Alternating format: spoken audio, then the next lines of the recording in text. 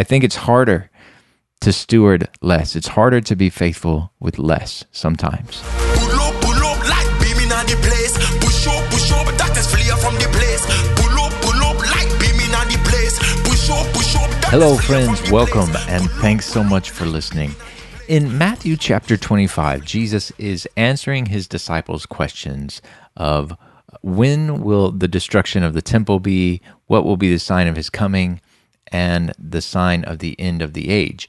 And so Jesus is answering their questions, and he gives them some parables. He tells the parable of the 10 virgins, and he says, "Watch therefore, for you know neither the day nor the hour." And then he tells this parable of the talents, and he says, "For it will be like a man going on a journey who called his servants and entrusted to them his property. To one he gave 5 talents, to another 2, to another 1, each according to his ability. Then he went away. He who had received the 5 talents went at once and traded with them, and he made 5 talents more. So also he who had the 2 talents made 2 talents more. But he who had received the 1 talent went and dug in the ground and hid his master's money. Now after a long time the master of those servants came and settled accounts with them. And he who had received the 5 talents came forward, bringing 5 talents more, saying, Master, you delivered to me 5 talents? Here, I have made 5 talents more. His master said to him, Well done, good and faithful servant. You've been faithful over a little. I will set you over much. Enter into the joy of your master. And he also who had the 2 talents came forward, saying, Master, you delivered to me 2 talents. Here, I have made 2 talents more. His master said to him, Well done, good and faithful servant. You have been faithful over a little. I will set you over much. Enter into the joy of your master. He also who had received the 1 talent came forward, saying, Master, I knew you to be a hard man, reaping where you did not sow, and gathering where you scattered no seed. So I was afraid, and I went and hid your talent in the ground. Here, you have what is yours. But his master answered him, You wicked and slothful servant, you knew that I reap where I have not sown, and gather where I scattered no seed? Then you ought to have invested my money with the bankers, and at my coming I should have received what was my own with interest. So take the talent from him and give it to him who has the 10 talents. For to everyone who has will more be given, and he will have an abundance. But from the one who has not, even what he has will be taken away. And he cast the worthless servant into the outer darkness. In that place there will be weeping and gnashing of teeth." And I talked about this, a similar parable that is in Luke chapter 19 before. And I talked about how the real sin of the servant was not knowing the heart of his master. That because he didn't know what the master was really like, he was afraid to take risk, and so he just buried his talent. And the other 2 servants, because they were familiar with the character of the master, so they were willing to take big risks. To double your money, you have to take some pretty big risks to get that kind of return. And so because they knew the heart of the master, they were willing to take risk, and they were faithful with what they had been entrusted with. But today I don't want to talk about that angle. The angle that I'd like to talk about this parable today is that sometimes it can be much harder to steward less. That when we look around and we compare ourselves to others and we think, I don't have this influence, or I don't have this talent or this ability, so what I do doesn't really matter.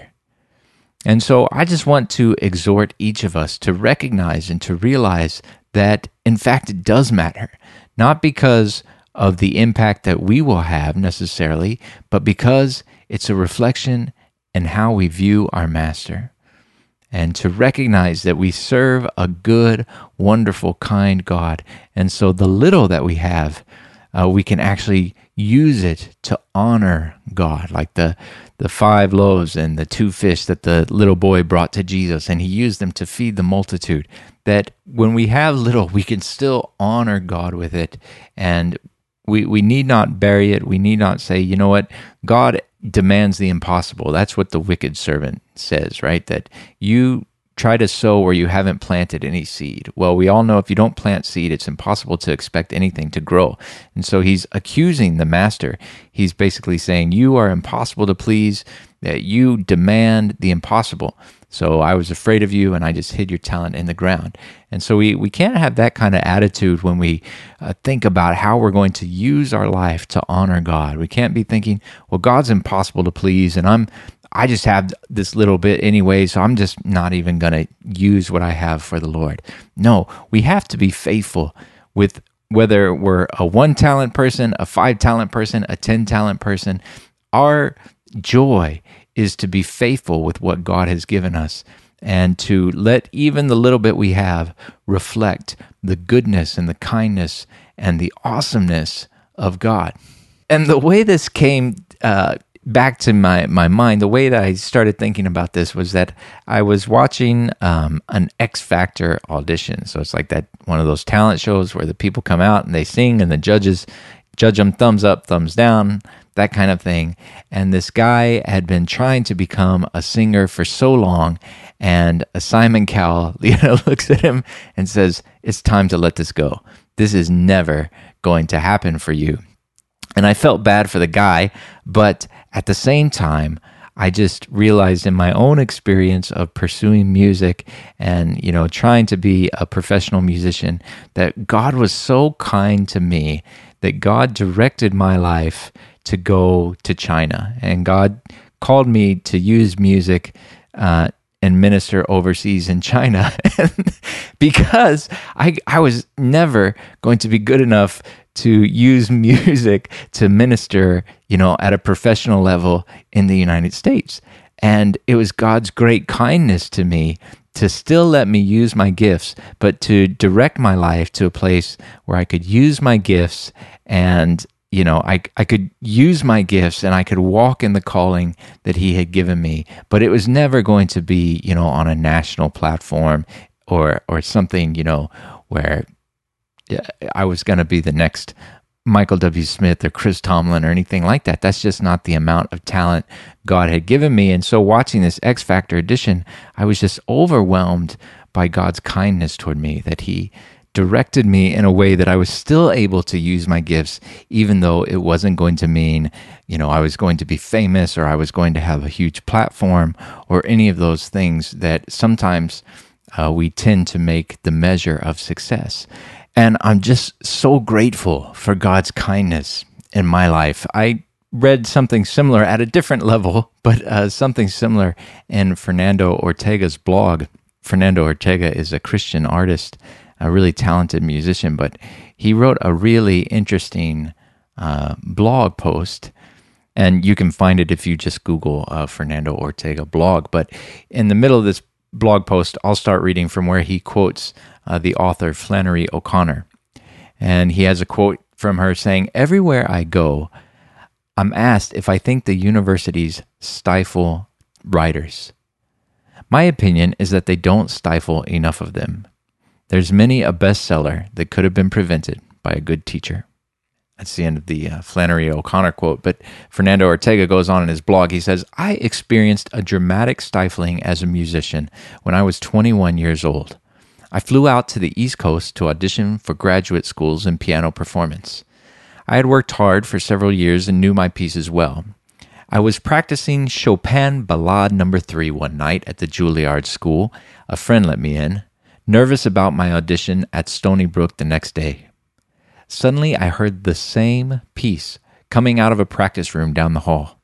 The person playing was a fantastic pianist, technique to burn, gorgeous, mature tone, deep, thoughtful musicianship. I recognized instantly that at my very best, I would never be capable of playing the ballade as well as this person. Thoroughly intimidated, I walked down the hall and peeked into the practice room from where the incredible sound was coming. Seated at the piano was a young girl, maybe 13 or 14 years old.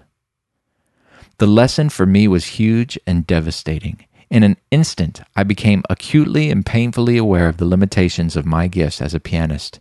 I was not a world-class pianist, as I had secretly entertained in my mind.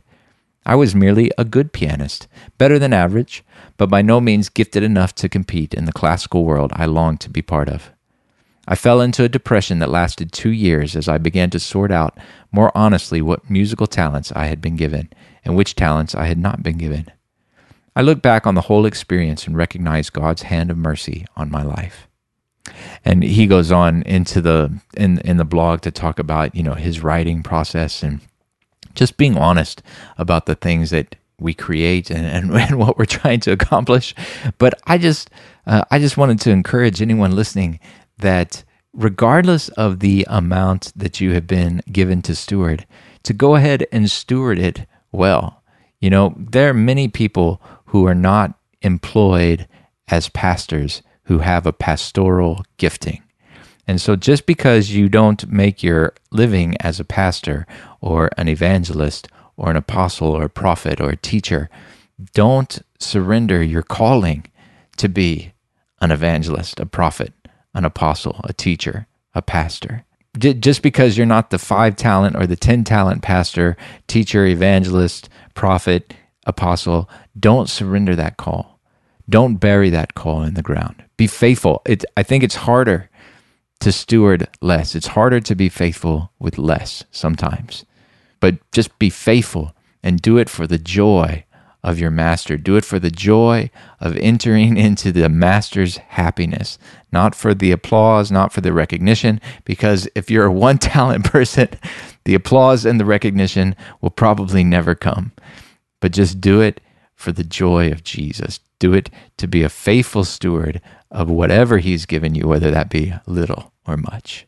Several years ago, a friend of mine shared a prophetic word that he had heard, and I don't know if he had heard it live and in person or on a podcast or a YouTube video, but the person that he was listening to said, we're moving from a season of oak trees to lilies.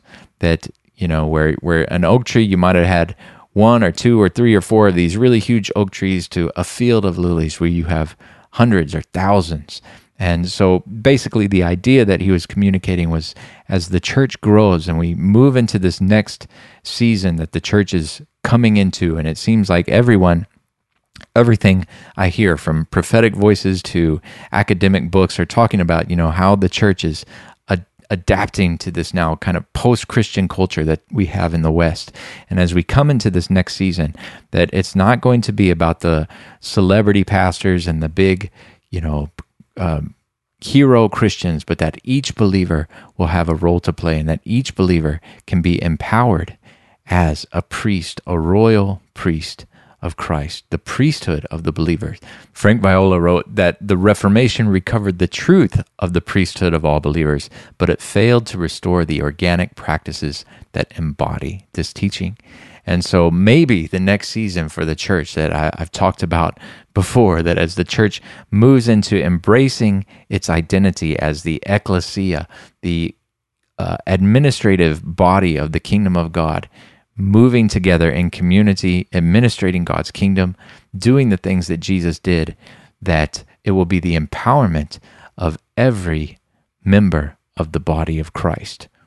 In Ephesians 4, it says that he gave apostles, the prophets, the evangelists, the shepherds, and teachers to equip the saints for the work of ministry, for building up the body of Christ. So the unleashing of the saints is what the fivefold ministry is supposed to do, to equip the saints for ministry and for the saints to be equipped.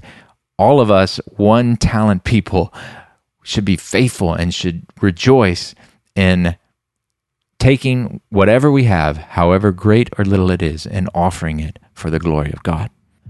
So God is with you. He is a generous, gracious, kind master. Take risk, put yourself out there, take the little you got and let God multiply it and use it, and just do it anonymously. Don't do it for recognition. Be faithful with the 1 talent in anticipation of entering into the joy of your master. Thank you so much for listening. God bless you.